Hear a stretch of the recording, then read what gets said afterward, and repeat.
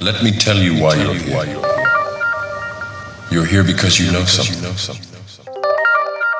What you know you can't explain, but you feel it. You felt it your entire life. That there's something wrong in the world. You don't know what it is, but it's there.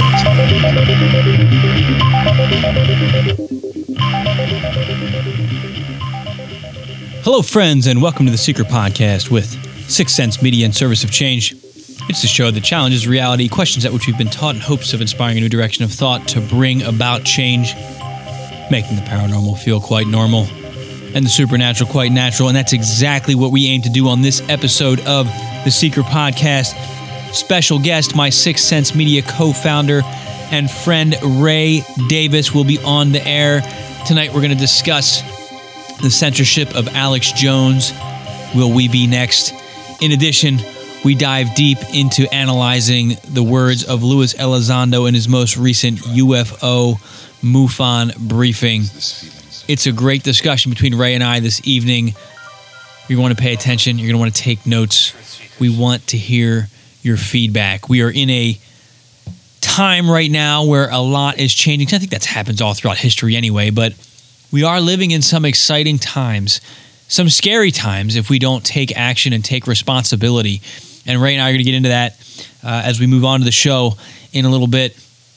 I'm going to do a little bit of news. First, I have one story that I'm going to share, and then we'll get right to Ray. I'm anxious to get to his content this evening. Been a crazy week with weather locally where I live. It's just been it seems like the month of August. It's been non-stop rain. I have a lot of lakes in the area around me. Everything seems to be flooding. I was thinking about going out and building an ark last week because there was just so much rain and flooding going on. Fortunately, my house is dry, but the ground surrounding it is just a sopping wet mess. It's disgusting. Kids are going stir crazy. Can't get them outside. And as a result now, the mosquitoes, they're flying around in swarms right now. It's insane. I was outside for 10 minutes yesterday. I think I got 10 bites. It's nuts with the weather up here. But it just makes me think, make sure you have a plan for an emergency. We've got trees coming down because the ground's too soft. Localized flooding. I know the area that I'm from, closer to Philadelphia, they're making rescues in boats because they're having flash floods everywhere. So just have that emergency bag packed. So if you need to get out of the house in a minute or less, you can grab your bag and have some stuff that's going to keep you comfortable and keep you fed and keep you under shelter, for the next 2 to 3 days. Let me jump into the news. I'm excited to get to Ray. I'm just going to do one article tonight. It comes to us from Unknown Country. The article is called "Melting Arctic Ice may be cause of the drop in tornadoes." It might not be quite a case of the flapping of a Brazilian butterfly's wings causing a tornado in Texas, but a team of climate researchers has found a correlation between melting Arctic sea ice and the formation of tornadoes in the United States, with fewer tornadoes being reported when northern sea ice is unseasonably low. A relationship between Arctic sea ice and tornadoes in the U.S. may seem unlikely, says study co-author Jeff Trapp, an atmosphere sciences researcher with the University of Illinois at Urbana, but it's hard to ignore the mounting evidence in support of the correlation. Building upon earlier research illustrating that sea ice loss in the Arctic can lead to extreme weather events in certain regions around the world, Trapp, along with Purdue University's Kimberly A. Hoogwind, wanted to see if these extreme events also extended to tornado activity in the U.S. due to the waning frequency of twister activity there. Interesting article goes on. You can read the rest of that. I don't want to steal all of their thunder at unknowncountry.com, talking about the correlation between melting Arctic sea ice and the tornadoes, the reduction in tornadoes. Climate change is happening. I don't know. I know there's a big debate about it, but the weather is definitely a little bit more wacky. It's a little bit different.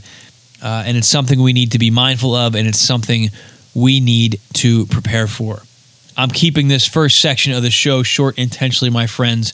I want to get to Ray Davis because there's a lot to say, there's a lot to cover, and a lot of that is current events related anyway. So without further ado, I'm just going to go ahead and bring him on the air.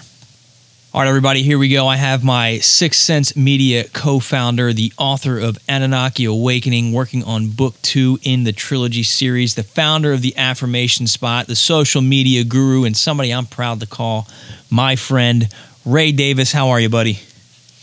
Hey, I am good, Dennis. It's good to be back on the Seeker podcast. It has been too long, my friend. Yeah, I was. I think we were talking offline here. I look forward to this podcast every weekend. So, I mean, I'm an avid listener, and I really encourage everyone out there to listen to this because Dennis is putting some great information out there.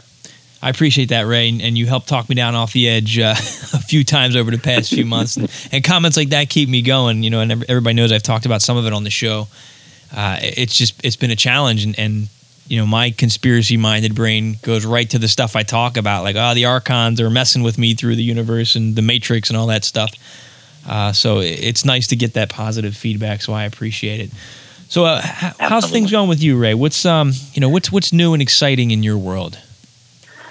Things are going great. I am working on book 2. A lot of research going into the second book, more than I thought, honestly. So I'm not as far along as I'd hoped, but I still hope to have it out hopefully sometime early next year, maybe. We'll see how that goes. But I am going to self-publish this one rather than going through a traditional publishing house. So I will have more control over the release date when we get that done. So I'm kind of looking for there's a few more pieces that I need to kind of put together in the story, but overall I know where I'm going, so I'm really excited about that. And I have been revitalizing the affirmation spot.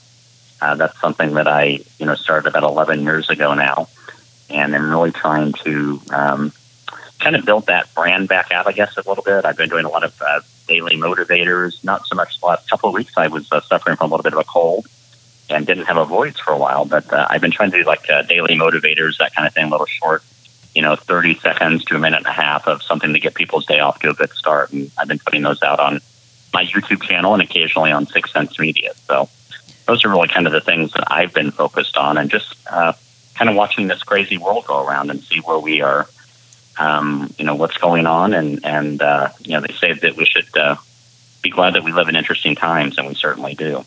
It does keep life exciting. And, I think that's a perfect segue. I was going to wait until the end of our discussion to talk a little bit about affirmations, but let's spend some time on it right now real quick. Can you just give a quick overview of what is an affirmation? What's the purpose of it? How could I use that to help myself? Yeah, so an affirmation is just a positive thought or statement that you use to try to change the maybe the negative thinking or the negativity that you're encountering every day. I kind of look at it like taking vitamins, right?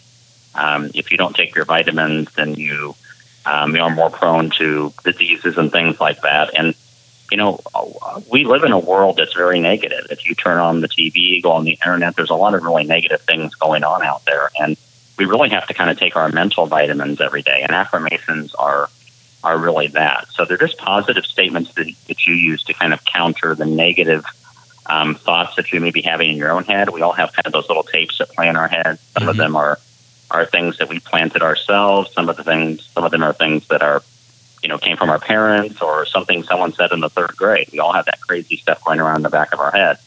And really the idea of affirmations is it's just a way to overcome and challenge those thoughts and replace them with something a little bit more positive to kind of help give you a little mental armor to go out into the world and try to be a positive force rather than letting those negative thoughts spiral you down. I love that description, especially the mental armor. Last night I was laying, I think I messaged you, was it like 11 o'clock last night? Hey, you want to be on the show tomorrow? Because I was thinking about, I'm usually really good at paying attention, but like I said, I'm beat up this month, and my self-talk is gotten pretty negative.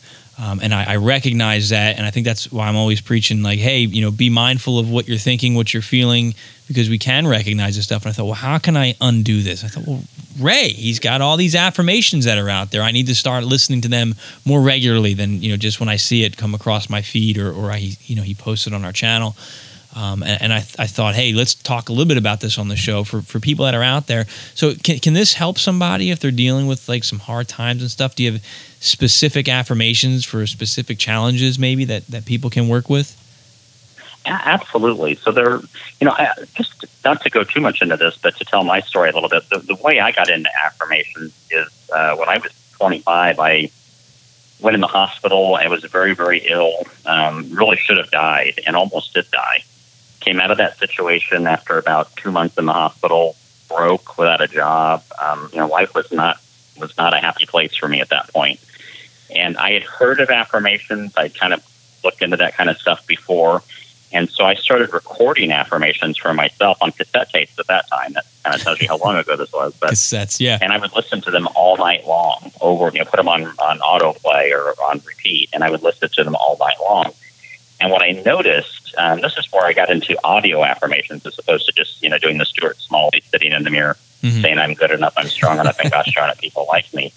I like the audio affirmations because most of those negative thoughts, like you were talking about a moment ago, that we heard from our parents or that we heard from our friends or colleagues, were things that we heard, and they're thoughts in our head. And what I found when I started doing the affirmations that were audio is I would go through the day. It was almost like subconscious, kind of like you learn the words to a song and you don't realize you've learned the words, and suddenly you start singing it in the car.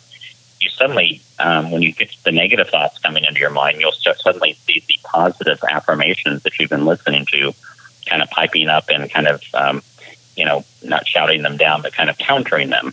And that's really what you want to do as a starting point. So, yes, it's kind of an incremental process. I mean, if you're really at rock bottom, it's a great tool to start changing your mindset. I'm a big believer that our mindsets have a big impact on the world that we live. That's not to say that, if you've been legitimately victimized in life, that, other people don't have a role in that. But we do have a choice about the way we process everything and how we, move on. Do we continue to live in that space, or do we move out of that neighborhood and kind of move into a better zone? And that's what affirmations are, a great tool to help you do that with it, kind of change your mental outlook. Sounds like it's almost like you're installing antiviral software into your mind to protect against the negative thoughts. There's my matrix spin. That's a great analogy. And, everyone's using affirmations all the time. I can't as an affirmation, too. It's just a negative affirmation, right? I can't do that. I can't learn that. I'm no good. Yeah. I mean, we have those things going through our heads. And so we're using affirmations. When people say affirmations don't work, I say, well, they do. You're just probably using negative affirmations. And it makes me, I was going to make that exact comment. Over the past month, I started thinking the universe is working against me. The archons are coming. All this stuff was going through my head. And I really started to believe it. And then things started to get worse. And it wasn't until I finally had to ground myself, knock it off. Even if they are coming after me, bring it on. I can handle this stuff. Then everything seemed to kind of die off. But they say that about magic too. And when somebody practices witchcraft or voodoo, casts a spell on you, the spell only works if you're believing that spell has power and influence over you. So I think that ties into a lot of this other stuff that we talk about in the esoteric realms. Well, we all, I think we all agree that words have power, right? And I think most spiritual traditions, whatever their spiritual tradition is, has some version of God spoke the universe into being. So really, the spoken word and speaking really brought everything into being in most mythologies, most religions around the world. So, by us, doing that, we're kind of doing a creative act. We're planting seeds in our own life. Because, I think it's Mike Dooley of the universe. There's a guy who's about 15, 18 years now has been sending out to millions of people. He has a huge email list, and he sends out a daily thought. And his thing is thoughts become things. Yeah. And, of course, we've heard that again in every spiritual tradition, something about our thoughts manifest our reality. I mean, Jesus said it, Buddha said it, a lot of people said it. And, I think when you hear something like that over and over again, you have to start taking stock in it. And I can tell you from my own experience, I am not by nature just automatically a positive person all the time. Right. Some of the topics that we'll get into here in a moment, I understand that there are challenges in the world, and I feel those challenges, and I can get myself kind of in a bad zone sometimes. And affirmations are ways to help get me out of that. And I find that most people don't have that automatic positive spending. There's a small percentage of people out there that are just that happy person. That's just the way they are, and that's awesome. Most of us aren't really that way. It's more work. We have to kind of swim upstream like salmon, and affirmations are a way to help us do that. I like that, Ray, and I think that's a great defense. And you and me, we, like you said, we go through those challenging times, and just talking to you right now, in all seriousness, thinking about this, thinking of getting that perspective again, I'm already feeling even stronger than I was coming into the show. Knowing, oh yeah, I forgot about these tools, because everything that we cover on our platform, I wholeheartedly believe it. I believe we have that power. But sometimes when you're feeling down, you forget about your true power, how to access it. You become distracted, and you just want to wallow in, the negativity. So I think the affirmations are a great tool, and I'm going to start using them a little bit more often, hopefully, to get me to the last steps of getting through this funk. So with that being said, let's jump into some funk. There's two subjects that I'd like for us to get into. I want to talk about what's going on with the corporate censorship, starting with InfoWars, and then hopefully we'll have some time left over and we could talk a little Lou Elizondo and To the Stars and UFOs and ATIP and all that fun stuff that I'd like to delve into. So let's talk a little bit about Alex Jones. We know Alex Jones was shut down, really, by the establishment. They took everything down, his Facebook, his Twitter feed, and his YouTube channel. Obviously, didn't touch his website. They weren't able to get into that because I'm sure that's well protected. You put an article out there. You put a couple articles out there, one specifically addressing Alex Jones. But let's get your thoughts on there, on the air. What's your take on it, Ray?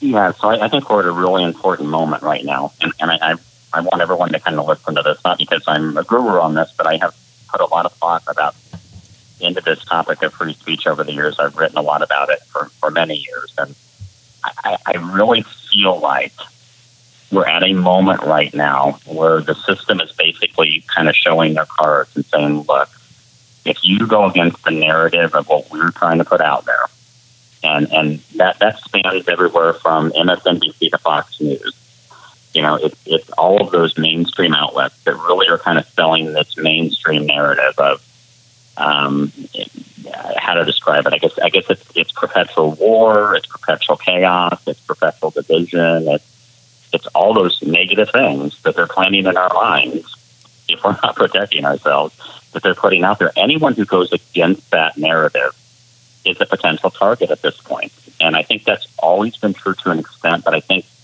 Alex Jones is kind of a lightning rod, right? He's easy to parody, he's easy to criticize because he's over the top, and some people don't like his politics.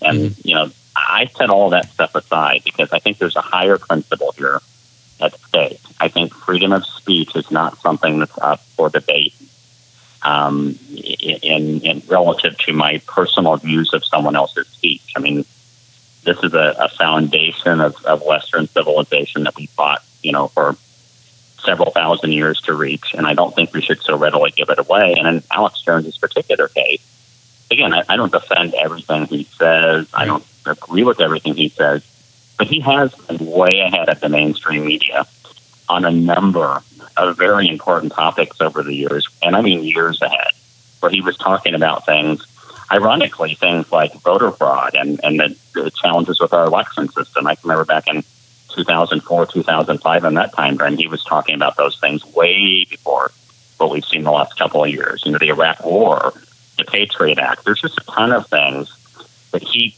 understood and was telling his audience about and detailing the challenges with those way ahead of the mainstream media. So for the people that don't understand where he's coming from, that really haven't listened to him, that only understand him as the conservative, wacko guy who screams and takes his shirt off, they're really missing the point. He really has delivered a lot of good information to his audience over the years on some really important issues. And I think we need voices like that to challenge the status quo. And now is not the time to shut them down, but I think the system is really collaborating together. The collusion, I would say, is between the government, the people recently out of government, and these platforms to shut down the free speech of people who are challenging that narrative. So let me ask you this question, Ray, in terms of free speech. Obviously freedom of speech, what happens when even the establishment or your average citizen looks at that and says, well, I think your free speech is dangerous. I think it's going to incite people to rise up against the government, or it's going to incite hate and violence. And, even if you're not saying go out and hurt people, I mean, if he's being careful legally how to choose his words and somebody starts making that argument, where is that line drawn, or is there a line because we want to protect people's freedom of speech? Well, I would argue that we have, 300 years in this country almost of legal precedent, of laws on how you handle that.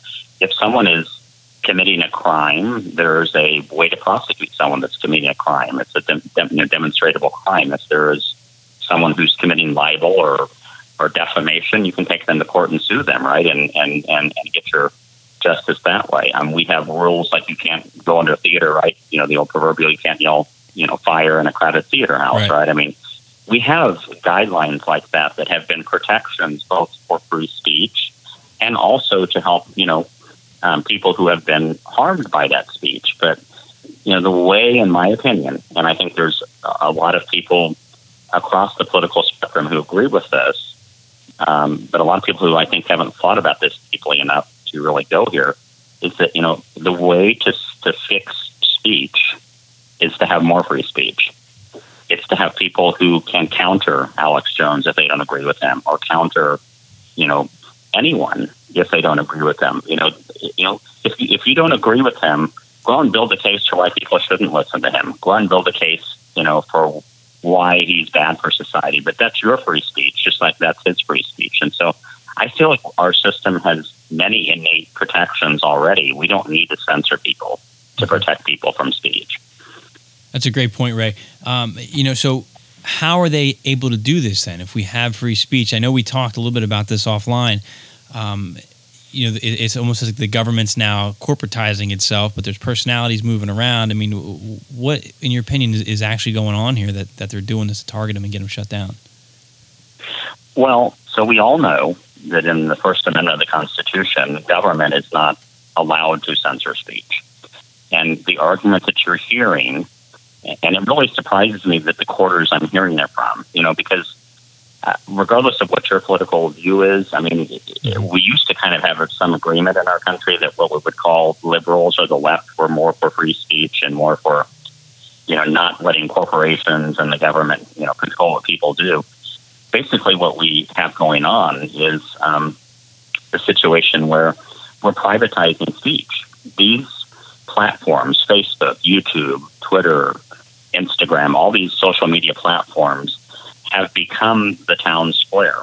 So in 1791, when the Constitution was ratified and the First Amendment was put in place, the biggest threat to my free speech was the government coming and pulling me off my soapbox in the town square and saying, you can't do that. Today, the biggest threat is because the town square has moved online onto these platforms. And so when you have congressmen, sitting congresspeople, encouraging these companies to censor people, encouraging these companies to take people down, threatening them with regulation and other things if they don't. And then you have these kind of nefarious think tank organizations like the Atlantic Council that Facebook back in May announced that they are collaborating with to determine, what's misinformation and that kind of thing on their platform so they can censor it out. When you look at who the Atlantic Council is, it's basically a who's who of the defense and intelligence communities from really the last 5 presidential administrations. It's a bipartisan group of people who have given us, kind of the failed foreign policies, the failed domestic policies that a lot of people have issues with, and that has really brought up a lot of this citizen journalism. So when you have these organizations, extra governmental groups like that and sitting Congress people telling these companies they need to censor them, who's really censoring? Is it really Facebook or is it really government through Facebook?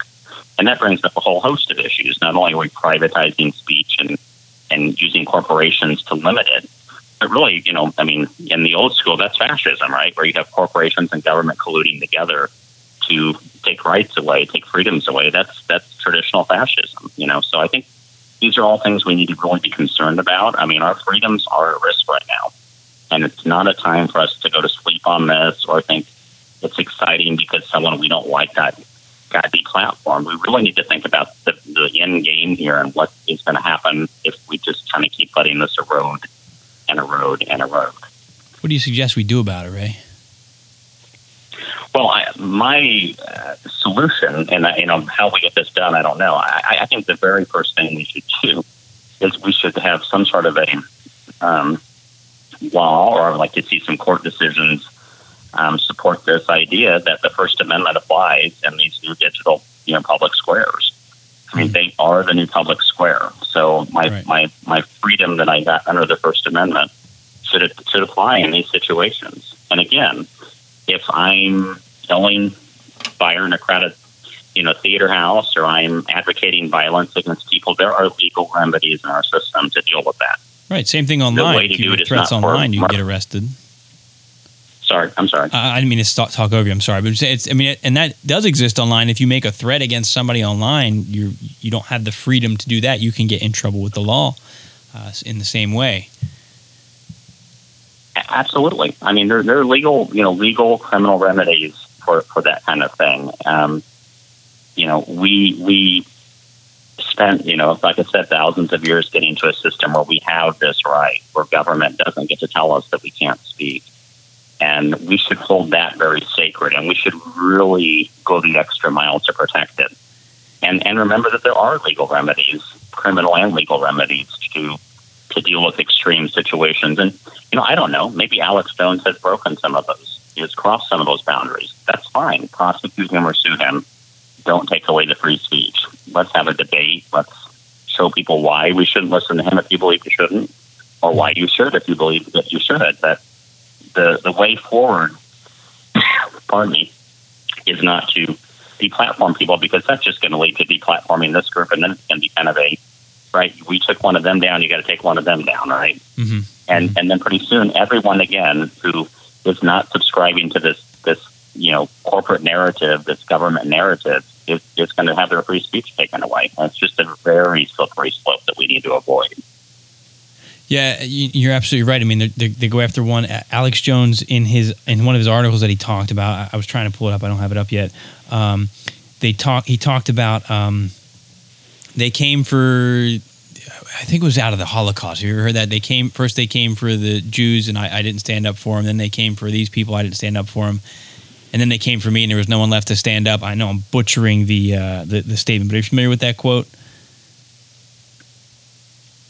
Yeah, it was. In fact, we were in Germany about a year and a half ago. We went to Dachau, and that is where there was actually a minister there who spoke out against the Nazis and wound up in there. Who did that quote? I can't remember his name now, but there's actually a chapel on the ground now in honor of him. But yeah, that was his quote, basically. I said nothing when they came for the Jews. I said nothing when they came for this group. And pretty soon when they came for me, there was no one left to speak out. No one left to help me, basically. So. Yeah, and that's and they referenced that in their article when they were kind of explaining everything that was going on.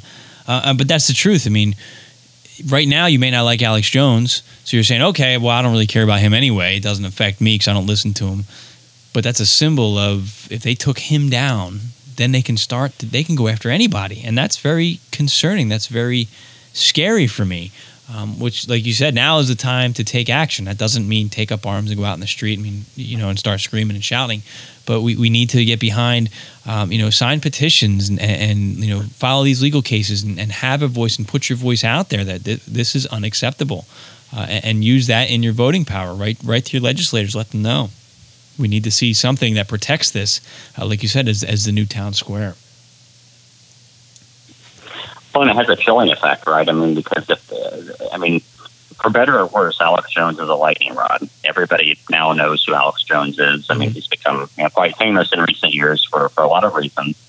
And people feel like if he can get taken down, then I can get taken down. So maybe I better think about what I say, because you and I are building a platform that's questioning the mainstream reality, and it makes all of us think, could I be next if I say the wrong thing, or I don't go along with the party line, and given the way the world is going, I mean, if we look at the results that people who are populating the places like the Atlantic Council have given us in this world, do we really think they should be the guardians of and determiners of who gets free speech and who gets to have a say? I don't think so. No, that's I completely agree. I mean, it should be a representation of the people that are having the say over this. I mean, that's how it was designed when the Constitution was created. But it's gotten away from that, because now we're getting these career people who are, these career politicians and bloodlines and families, and they're making all these policies that don't serve the people anymore. They serve the corporation and the the elite and the people in charge, and it's unfortunate.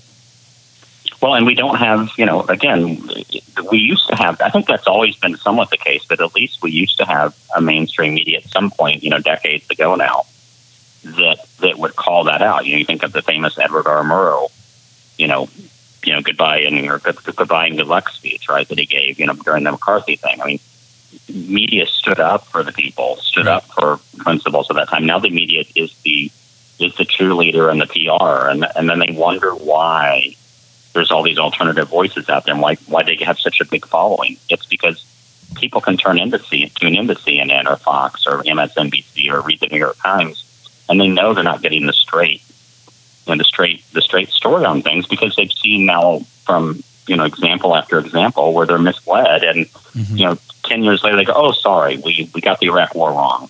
Right. We messed up. Sorry about that. Well, it's a little late at that point, and people like Alex Jones, and a lot of other people, not just him, were right on that at the time, in real time. And we need people who do that. And if you shut those people down, there's no one there to tell you that anymore.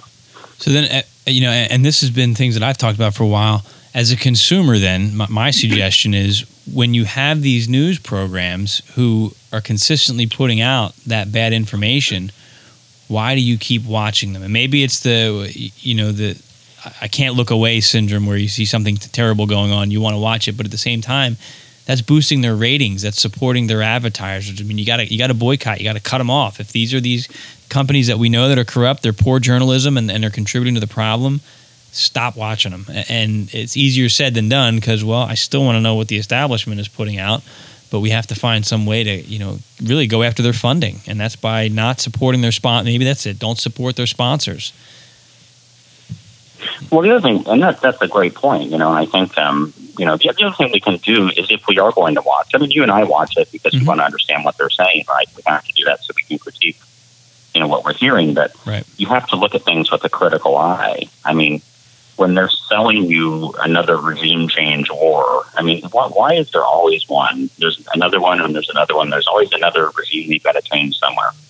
They're constantly selling this stuff. And this, again, this isn't Fox versus CNN. This is Fox and CNN and MSNBC and the New York Times and the Washington Post. They're all constantly selling us the fact that and what they're doing is they're justifying why we have $1 trillion annual budget on our military and can't give people health care and education in our country.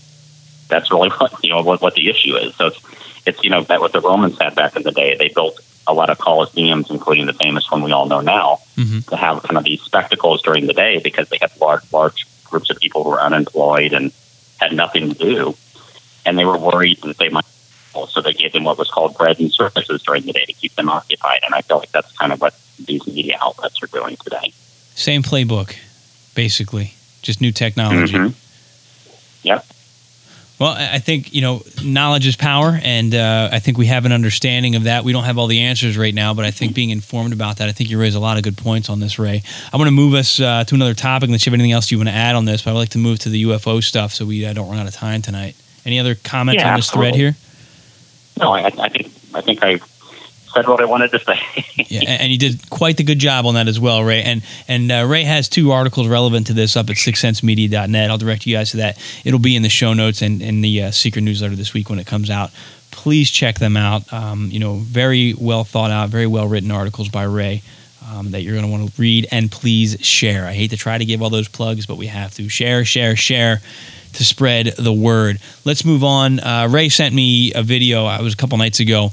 I got through most of it already on Lou Elizondo. He met at a MUFON conference, and he was giving a talk about, I guess, kind of a briefing on everything that's been going on with To the Stars and with the ATIP and where that's come from. And like I said, I got through most of it, and I have a whole bunch of mixed feelings on it. I think it was a good presentation by Elizondo. Keep in mind, the guy's a career counterintelligence guy. I also felt like he was trying to gain the trust and support of the MUFON community, where we haven't seen this yet. And correct me if I'm wrong, Ray, but before it was kind of, and I think they even said, or somebody doing an analysis said, they're not really concerned about the UFO community right now. They're not pandering to them. And on here, Tom DeLonge said that. It was Tom DeLonge said that. The comment was the UFO community doesn't care about us, so we don't really care about them necessarily. I think it's something to that effect. And I think they've kind of been doing damage control from time to long, because I don't think he says the right things, and he tends to engage on a level where it's like, how are you in this position, buddy? But I really felt like one of Elizondo's objectives was to say, hey, MUFON, we need you, and we want you to be involved in this. And I'm not quite sure why or what his angle is, but did you get that vibe from him as well? I did. I do think they're doing damage control. I do think he's trying to reach out that olive branch. And again, I support anything that brings us all together so we can march forward on this topic. So I'm not really about, saying, oh, I'm not going to, they said some things that I didn't like or whatever, so I'm not going to go along with them. So I do think he was trying to do that. I agree. Yeah. I want to be critical, just because, as people interested in this field, we've been lied to. There's been deception for so long. But I am excited about what he's saying. And this is my own internal bias, just going, don't trust it. But he did have a lot of things in there where, they are, at the end of the day, we are getting some information out of this. We are getting information that we've never had in this type of format before. And I appreciate that. And I like that. And I support that. Lots of different, I took a whole bunch of notes in there. I'm trying to look here. One of the neat things was he gave credibility, he gave the nod to Nick Pope, and he said, hey, with what he did this first, and that coming from a guy like Lou Elizondo, who a lot of us are saying, well, he's a credible guy. I mean, given his background, that just, I think, lends more credibility to what Nick Pope has been working on, over in his country with the, disclosure efforts he's been brought forth. Absolutely. I agree. So what are your overall thoughts on that recent discussion that he had, Ray? So I think everything he just said, I agree with. I mean, I think that they are trying to reach out the olive branch to try to bring the community back together. I think he is sharing a lot of information that we have never heard before. I think he's saying things that we've never heard anybody in a position like he was in, come out and say openly. I feel like, and this is my own bias, I will admit it, I'm an open, transparent, I want transparency. And I feel like, I even posted this a couple of times, that partial disclosure is still partial cover-up. And so I feel like there were a lot of things. There was a long Q&A for those of you who have not watched the video, and I do really encourage you to go watch it. But it's about a little over an hour, I think, hour and a half, something like that. And he does a keynote. He does his keynote speech, and then there's a Q&A section. And I still feel, Dennis, like maybe this is just his background, his training, and it's hard for him to break his own mode. But I still feel like he gives a lot of. He can't give a straight yes or no answer to so many questions. Yes, he did that quite a bit in the Q&A. Yeah, and I feel like while I get that there are, criminal aspects to, breaking, your oaths of secrecy and certainly an honorable sense in which you keep secrets that you were sworn to keep. I feel like he's still trying to straddle the line between that and whistleblower. And I feel like almost, and I hate to say this, but I almost feel like you kind of got to choose a side. Right. I mean, either you're on board with disclosure and you're going to share everything you know and let the chips fall where they may. And, if you have to claim whistleblower status, although it doesn't get you very far in America always today, you can have, Julian Assange or some other people, I guess. But I think he's still trying to straddle both worlds a little bit. And that concerns me because I feel like in doing that, he's still participating partly in a cover-up, even while he is sharing good information that we didn't have before.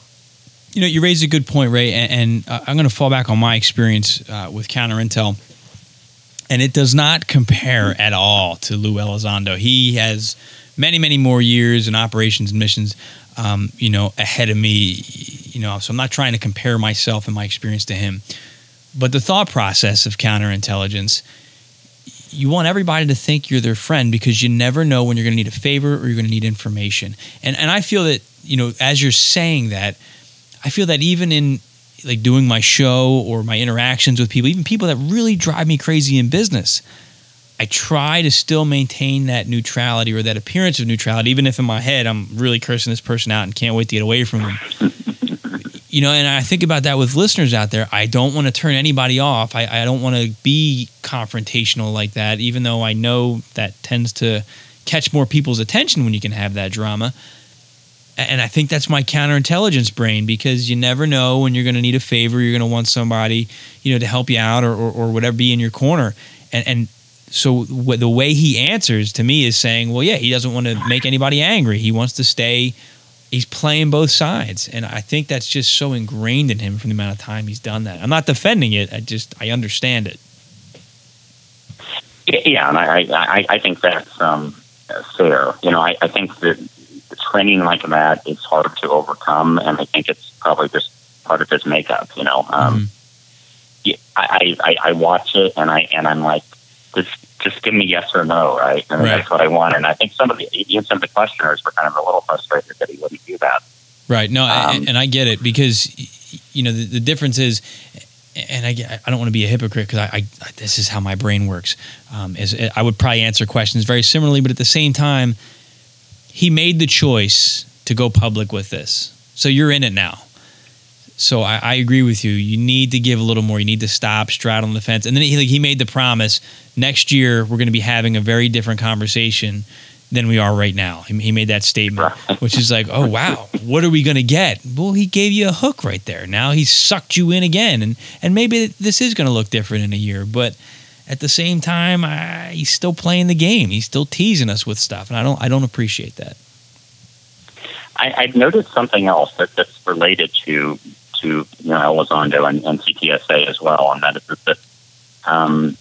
And again, I don't really have an opinion. I do have an opinion, but I don't have a strong opinion one way or the other on this Space Force. I think I'm not for militarizing space, but there was an article this week I think I had shared on our social media thing about where some State Department person at a meeting in Europe somewhere had done the Russia thing again, where there's this mysterious satellite that's not operating the way a satellite normally operates, and we think it might be some sort of an advanced weapon, and we've got to militarize, space. And I was kind of laughing because that's the same formula they used to sell us the wars and everything else, right? There's a threat, be afraid, we've got to do something. But I've noticed that a lot of the people who are very strong advocates for TPSA out there have suddenly become very big fans of this idea of the Space Force. Right. And I'm all for a Space Force that's like Captain Kirk. I'm not all for a Space Force that's like General Patton, kind of, Right. And that's what Edgar Mitchell warned against. There, but I feel like there's kind of this groundswell at the same time. They're saying stuff like, well, in a year we'll be having a different conversation. And he did talk about a lot about the fact that in his talk that, basically, since we don't know what it is, we have to assume a defensive posture. Or an offensive posture in a way. And I feel like we're kind of being, maneuvered, not to say there's not legitimacy to that. Again, we don't know what we're dealing with, and we should probably be smart about it. But at the same time, I feel like we're kind of being maneuvered into this, space military race kind of thing. And that feels like a really bad idea. I agree. I mean, we are being set up, and you want to talk about people that had, the foresight to see ahead of them. Bill Cooper was around before Alex Jones was, and he was the one that warned about everything we're seeing right now. I mean, and I've covered this a few times. I didn't believe it, but even in his book, Behold a Pale Horse, he predicted there were going to be school shootings, and he went through and detailed how that's going to happen because they want to come after guns, and that ended up. I went back and reread it right after the most recent. What was that big one this year? Anyway, the most recent school shooting. My point is, Bill Cooper was saying they're going to stage an alien invasion, a UFO invasion. And right now, I think we're almost at a point where, they're getting the idea out there, hey, UFOs exist, they're not us, and we want to form a space force. Yeah, let's laugh, let's make fun of it. Oh my gosh, we're under attack by some kind of strange craft. We need the space force now. We're being set up for that. Not that it's going to happen, but I do see the chess pieces being put into place for it. And I believe Cooper's source on that, if I recall, was someone who had been in intelligence. According to him, he didn't name the person, but it was, I think he was the one that coined the phrase Project Bluebeam related to that, right? That there would be a fake, kind of a false flag alien, invasion scenario where they would say, well, we don't have a choice anymore. The aliens are making us do this now, and basically would be a way to usher in kind of what we would have pejoratively called kind of the New World Order, right? I mean, it's no longer, our power is saying now the aliens are making us do it. We have no choice. So, and he went even deeper into that, and this stuff. I'm seeing this in my research and everything that I talk about now. He even talked about, they call it the God voice technology. Have you heard about that? Yes. There's been Jesse Ventura did a conspiracy theory show about that a number of years ago, about the voice of God and that technology. Mm-hmm. And I was saying it 2 or 3 shows ago. Pay attention to your thoughts. How do you know that they're your own? They have if you understand, and I don't understand all of it, but I know that basically it's just electromagnetic signals that are running through your body. You can hack that. You can put those signals in there to perceive a sound or a thought. It's out there and exists. So Cooper said that stuff's going to come into play as well. It's concerning, and when we start seeing these interfaces now between the internet and our waking reality and our minds, you have to wonder what's going on, what's the bigger play. And I know we're kind of getting away from Elizondo stuff, but I thought it was relevant to at least address that. But I want to bring us back to Lou Elizondo, so we don't get too far sidetracked, because you know how I like to go on tangents. But some of the things, as do I. Some of the things he said that also caught my attention. He said in 2008 and 2009 they were collecting so much intel, they were overwhelmed with data, and Congress was aware of it. So that means and that's just within the Department of Defense, U.S. military personnel. He's saying there were so many sightings, legitimate sightings, that they were overwhelmed with the amount of data that they were collecting. But he said that the people in the government, their religious beliefs contradicted the data that was collected. So therefore, they were putting up a whole bunch of different roadblocks and stopping blocks and stuff.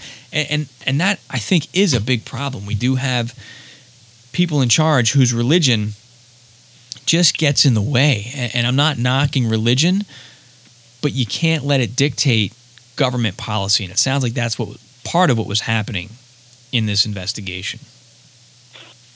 Yeah, that's come up with him a couple of times. And I think some of the other folks maybe put off, and some other folks have mentioned that in their interviews, Eric Davis as well, and that there were people in the government who had those views. It kind of gets to the question of if they aren't us, who are they, right? And I think that, well, there are a number of different possibilities. They could be extraterrestrial. They could be an advanced native Earth civilization that we aren't aware of that's still here. They could be extra-dimensional. They could be supernatural. Right. And I think for a lot of religious people, the assumption is that they're supernatural and they must be negative, like demons or something like that, right? Yes. And that kind of thing. And that, you're right, that can kind of cloud, if you believe that about what they are, and you could be right or wrong about that. I mean, that's either is possible. But if you let that drive the policy, one, we don't talk about the topic, which doesn't do any of us any good, and two, we might not go about it in the smartest way. So I think we should consider all possibilities, obviously. But yeah, that's a challenge that there are people in the government who have those views who are blocking, full disclosure and discussion about this. And this I think is interesting. He said it a couple of times. They were worried about the what, the how, and the why. And he flat out said, we weren't worried about the who. And I found that, I don't know if I find that odd. And maybe there's a strategic purpose because of the religious opposition that they were meeting, that they didn't explore the who. But that's a question that he won't answer. He said he has his opinions on who he thinks it is, but he won't answer it publicly. What are your thoughts on that, Ray? Why don't you think they explored who's behind these craft? So I think it's a mix. I mean, anyone who's spent any time in the corporate world, as I have, who has dealt with politics in a corporate environment, which is far less, I'm sure, than a topic like this in a place like the Pentagon. You have to kind of play a game sometimes, right? I mean, if you have people out there who have those sorts of views, and that going down the road of the who is going to get you shut down or get you into problems, you might steer clear of it.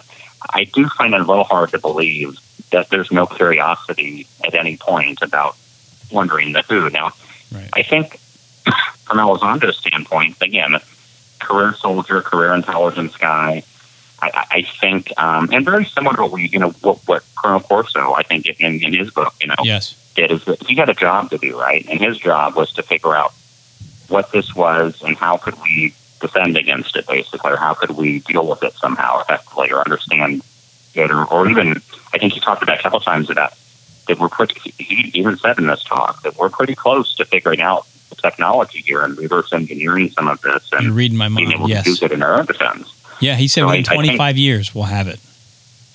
Yeah. So not in that distant or future. So I think there's a chance that people like him are just about their job every day, doing their job, and their job is to figure out. I mean, it doesn't really matter if it's sort of green men or who it is. I mean, we've got a job to do to figure out what this is and how we can deal with it, right? And so I think there's a part of that in that answer as well. So I don't really criticize him for that. I do think that it's hard to believe that there was no curiosity about who they are, though. Right, and I'm sure, and I think there was curiosity. I mean, he said he has his opinions on who it is, but he wasn't going to share it publicly. And if they don't have hard data on that, I can respect him for not sharing that. But it doesn't mean I don't want to know what the guy thinks. But I think this is where I would like to see him kind of not strut out that line so much. If he's kind of gone the road he's gone, I think it's okay for him. He's not in the Pentagon anymore. He doesn't have to answer to those people anymore. I think he should, if he has views based on what he knows, even if he can't tell us all the reasons he thinks it, I think he should feel more free to speculate on those sorts of things and say, look, we don't have conclusive data yet, but here's where the evidence is leaning, and based on what I think. Now, maybe he doesn't want to tilt the table for whatever reason. Right. I could see that, but I wish. To my core, that he would feel a little more free to kind of expound on those sorts of things. I suspect it's strategic in nature. Whatever the long game is here, there's a reason why he's not saying what is in his opinions are on that. I think that's a calculated decision on his behalf. And you brought up Nick Pope earlier, and I mean Nick has faced some of the same challenges, for many more years now than Elizondo is just getting into, and that is that some people still don't trust everything he says because they think he's still kind of in the intelligence game a little bit too, right? And I mean, we brought up Project Bluebeam a little while ago, and when you step back and look at the whole picture, you can see what Elizondo, TTSA, and ATIP, and all this. I mean, you see how it could fit into a Project Bluebeam type of scenario, and the unwillingness to kind of be forthcoming with information could be a reason why. And it does give, when you're not transparent, it gives people a reason to mistrust. That's human nature, and I think it's fair, especially when you're in a situation where you have been misled and lied to for decades. So I think what he's doing may be totally legitimate, but I think it's also legitimate sitting in our chair to question that. I agree. And especially, he went and he talked about it. He said, everything that they were doing was FOIA exempt. And the term he used was adversary, to keep it from an adversary. He says, the government doesn't want to hide things from the American people, which that was a tough pill for me to swallow when he said that. But, yeah. So he's really selling it hard there. And I'm going, I don't know about that. He says, I wish we had a way to tell every single U.S. citizen of what we were doing if we could guarantee that it wouldn't fall into an adversary's hands. I just didn't buy into that.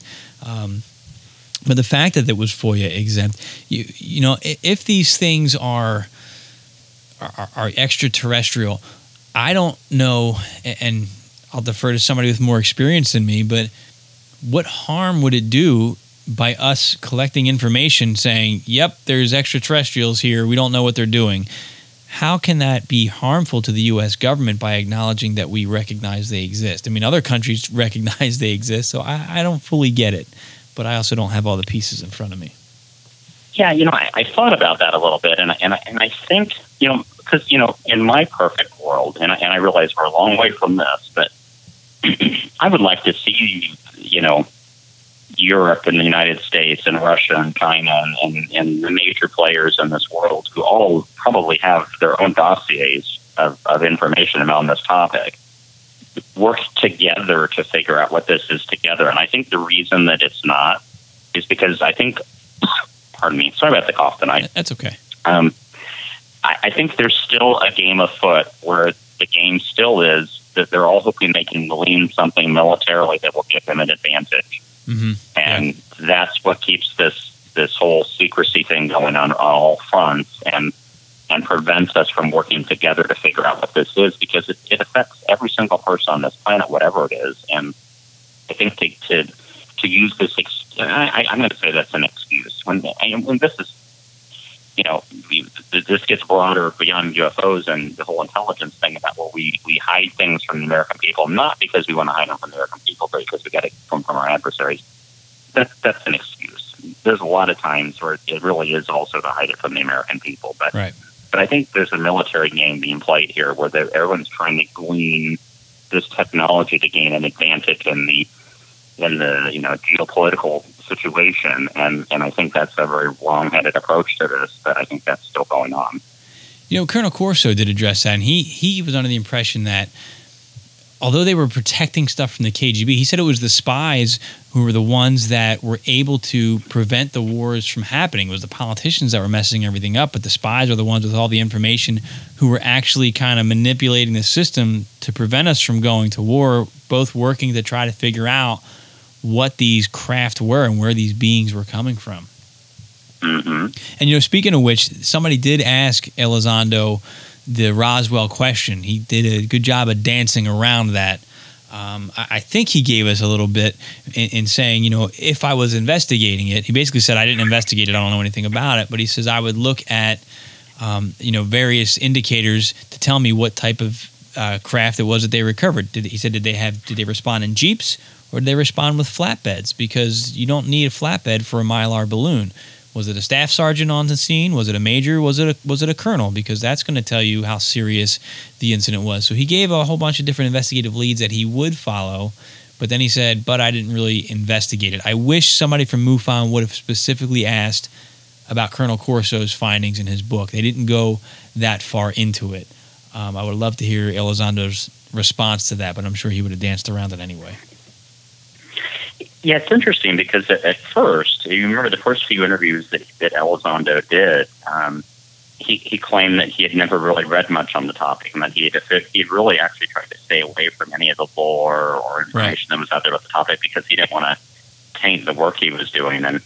And yet now he tends to kind of speak on these topics a little more, but then he kind of, like you say, kind of dances around, what he might know or not know or what his assumptions are about certain, key events like that we all would want to know about for sure. So I feel again like there's kind of been an evolution in his explanation in a way of these things. Now he seems to say, well, I do know about them, but I, didn't admit it before. Can't share.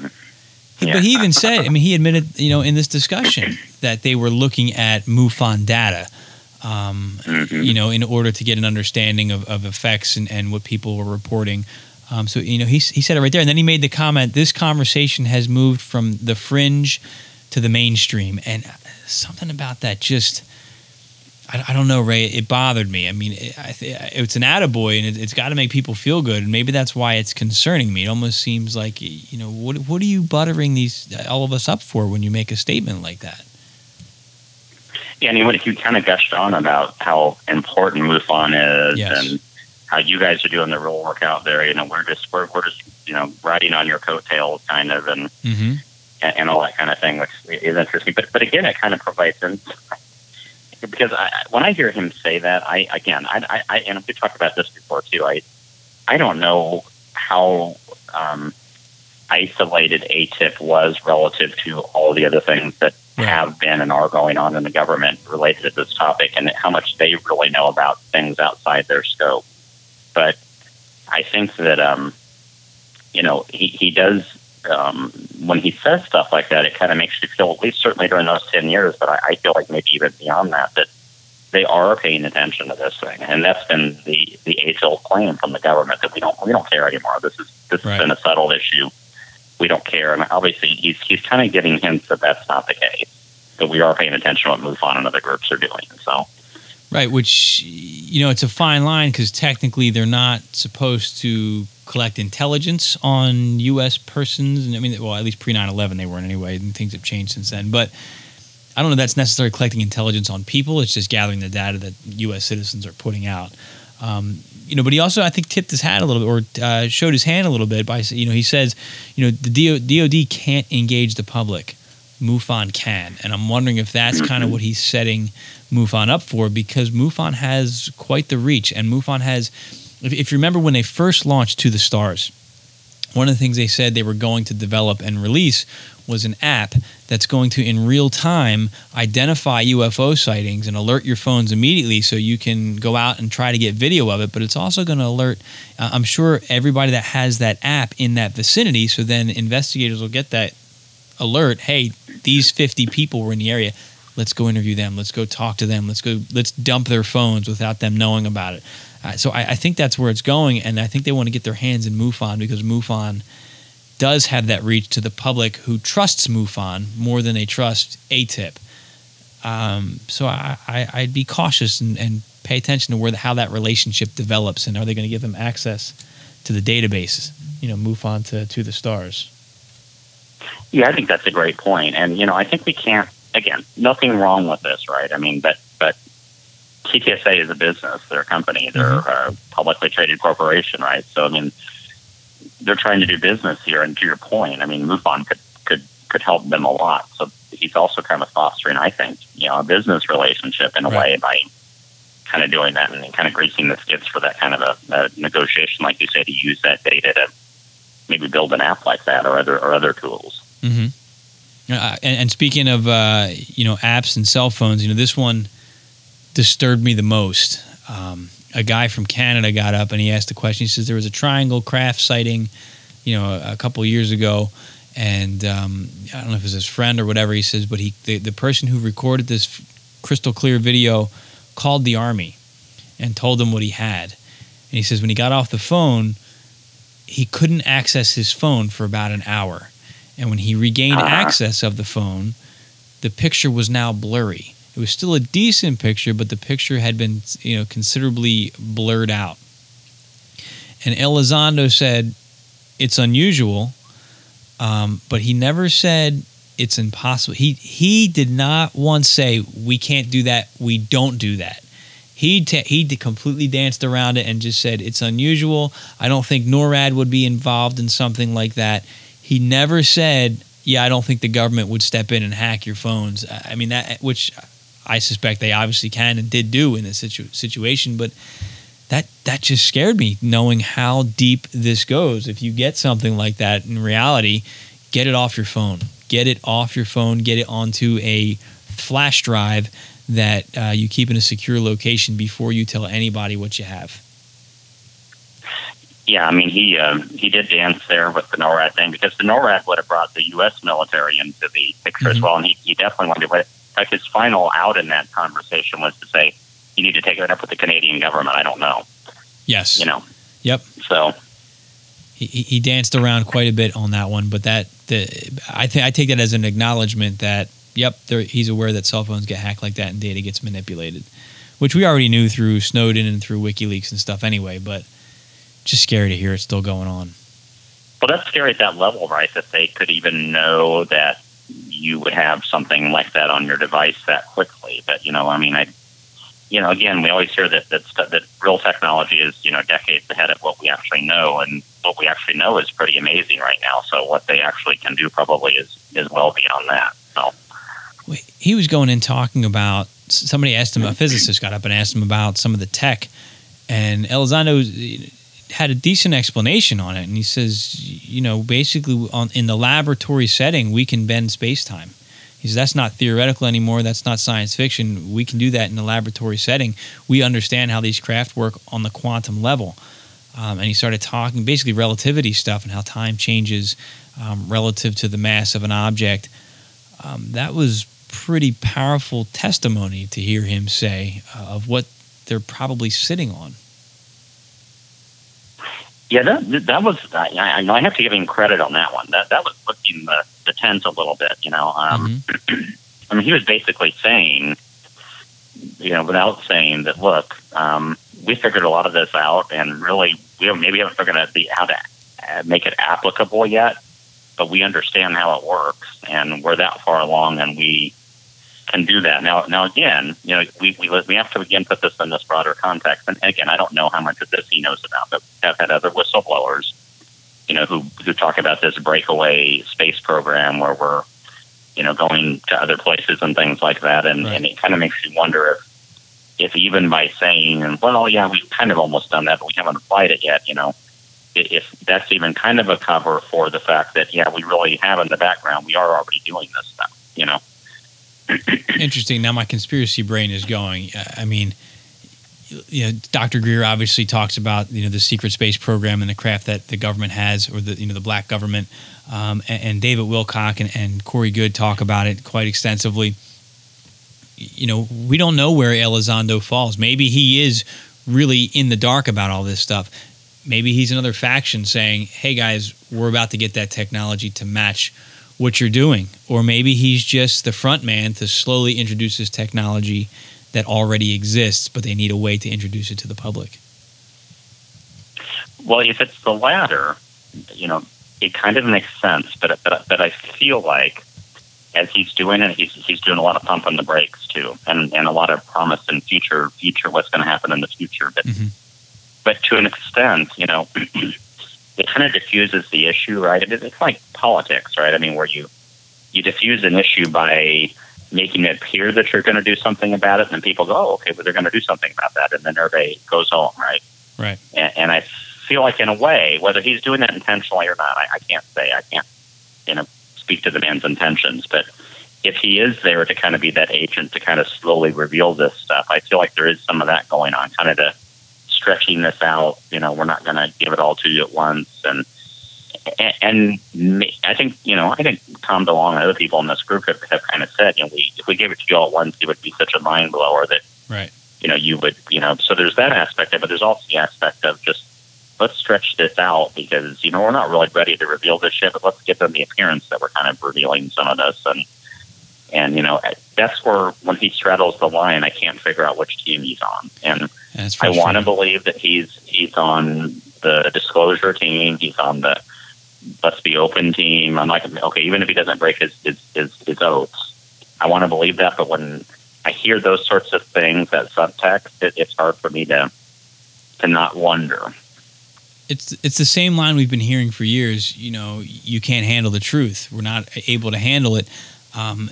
Linda Moulton Howe's been against that statement for her entire career. Is she's saying, I think we absolutely are ready to handle these things. He did make one point where he was saying, there's the people who read this in the Post. This is the first time they've ever heard or thought or considered something like this. So I guess there would be a bit of that shock factor for some people out there, but there's so many other people out there who I just don't like him saying, I have the information and I'm deciding what's best for you. Well, I don't need you to decide what's best for me. There's so many of us that could benefit from this information. The people will catch up. People are resilient, I think, if you present it properly. Dennis, you just kind of tied back to our previous discussion earlier in the show here of there's a pattern here, right? There's this paternal sense that I'm going to protect you from information, whether it's what Alex Jones says on social media or it's this topic. We're going to decide what you're ready to know, and we're going to decide what it's okay for you to hear and think about, and what can be. I just feel like there's a kind of a pattern here, and that kind of frustrates me and concerns me all at the same time. Me too, Ray. Again, they're coming from the playbook, and I think we need to let history speak for itself on that one. We've seen it before. We're seeing it again. Proceed with caution. I think there's obviously more to the story. We don't know where we stand with Elizondo at this point because he's still obviously playing the game. I think more stuff is going to come out, and I think we will benefit from it. But to everybody out there listening, I say proceed with caution. Do your own research. And no matter what they reveal, no matter how fantastic it is, take a step back and say, all right, what's the angle here? Who's benefiting from this? How could this be some kind of deception to get me to do X, Y, Z? If I'm looking, they want me to look over here, let me look in the opposite direction first before I go follow the crowd. I think given our current global environment, that's good advice on almost any topic these days, isn't it? Yeah, absolutely right, Ray. And we are coming up on the end of the show, so I'm gonna give it to you for any final thoughts that you have. To kind of close this up on freedom of speech, UFOs, ATIP, affirmations, anything you want. What do you got for me? Well, I just want to say this to everybody that, first of all, despite these challenges that we talked about tonight, and we talked about the affirmations and kind of that mental armor that we can equip ourselves with, we need to have empowered mindsets. We need to have strong critical thinking skills because there is deception out there, and we really have to be good consumers of information to try to make kind of triangulate the truth on this. So, what I would say is, don't get down. Don't let them. Because one of the ways you lose is you become convinced there's nothing you can do, right? And I do really believe that there is something we can do about all this, and it starts with changing the way we think about the world, the way we think about each other. And we don't have to wait for orders from headquarters, so to speak, for us to change the world in the way we interact with it every day. And we can all start having an effect by doing that. Mm-hmm. As for these issues we talked about tonight, I think it's critical, as we said right at the end there, that we just need to look at everything and understand that there are angles. That's not mean that we impugn people, but there are reasons why things are happening the way they're happening, and there is this attempt to try to create a consensus narrative where no voices outside of that are allowed. And I know Dennis and I are very committed to growing our platform, Sixth Sense Media, in a way that we want to be one of those people that one of those voices you can trust. The ones kind of challenging that. Yeah. Challenging that situation, So, but we want to do it in a compassionate, loving way, and not in an angry way. And I think it's just really important for people to really think about the fact that the world is the way it is because of what the thoughts we thought individually and collectively. And if we want a different tomorrow, we have to think in a different way. So that's kind of what I would leave everybody with tonight. Very well said, Ray. How can people find you? I know I plug it all the time every week, but give us what you're working on and how people can track you down for your content and stuff. Well, obviously at sixthsensemedia.net, I post a lot of blogs, videos, that sort of thing. I do have a YouTube channel, a couple of them actually, the Affirmation Spot and Anunnaki Awakening, and then I have two websites, affirmationspot.net. There's a lot of great articles about motivation and affirmations and things like that, and then also aatrilogy.com, which is my website for the trilogy that I'm working on. Excellent, Ray, and I want to echo that's just a ton of good content out there. I'll have the links in the show notes, but you can also find it. Even your affirmations are right up there on the homepage at sixthsensemedia.net. I believe the SoundCloud stuff's there for people to check out. So I highly recommend it. Ray, I'm out of time. I'm going to go ahead and end our conversation here, and then I need to close out the show because I'm exhausted. It's been a long day. So I want to thank you. I agree. I want to thank you for coming on. It's always a pleasure talking to you, and we'll be in touch real soon, my friend. Thank you so much. You too, my friend. Have a great evening, Ray. You too. Such a great discussion with Ray. I love when I have an opportunity to talk to him and get him on the show because I think he's just a wealth of knowledge, and he grounds me a lot of times with his perspectives and tying things in. We covered a lot of good topics tonight, a lot of important topics. And don't forget about the affirmations. I really encourage you to check out those affirmations and pay attention to your own internal thoughts and your feelings of what's going on in your own mind. I think that's step number one for all of us because we covered some heavy topics tonight, and there's heavy topics going on every single day of our lives. And again, I'm using myself as an example. The past month was really hard for me. I was really down. I was really, really down. I mean, thinking about what am I doing? A lot of soul searching, a lot of reflection on this path that I'm on. Ultimately, I'm going to continue doing what I'm doing with the show and with Sixth Sense Media and with my research and my books because it's important. It's important to me, and I hope it's important to all of you out there. And sometimes we need tools like the Affirmation Spot. To help us get grounded again, to find the strength to continue to use platforms and tools like Sixth Sense Media and the research that Ray and I are putting out with our books and with our blogs and this show here. In terms of freedom of speech, it's so important, and we're watching it being censored I guess the government's back door is through the corporate, through the corporations. So we're going to continue to track that story. And, of course, one of my favorite stories to track is what's going on with To the Stars, Lou Elizondo, and the UFO disclosure. There's much more to the story. I think there's much more deception that's going on out there. I didn't even address the consciousness stuff that I like to get into as well, but I know that's tied in. They're just not talking about it at this point in time. So be aware of the distractions, my friends.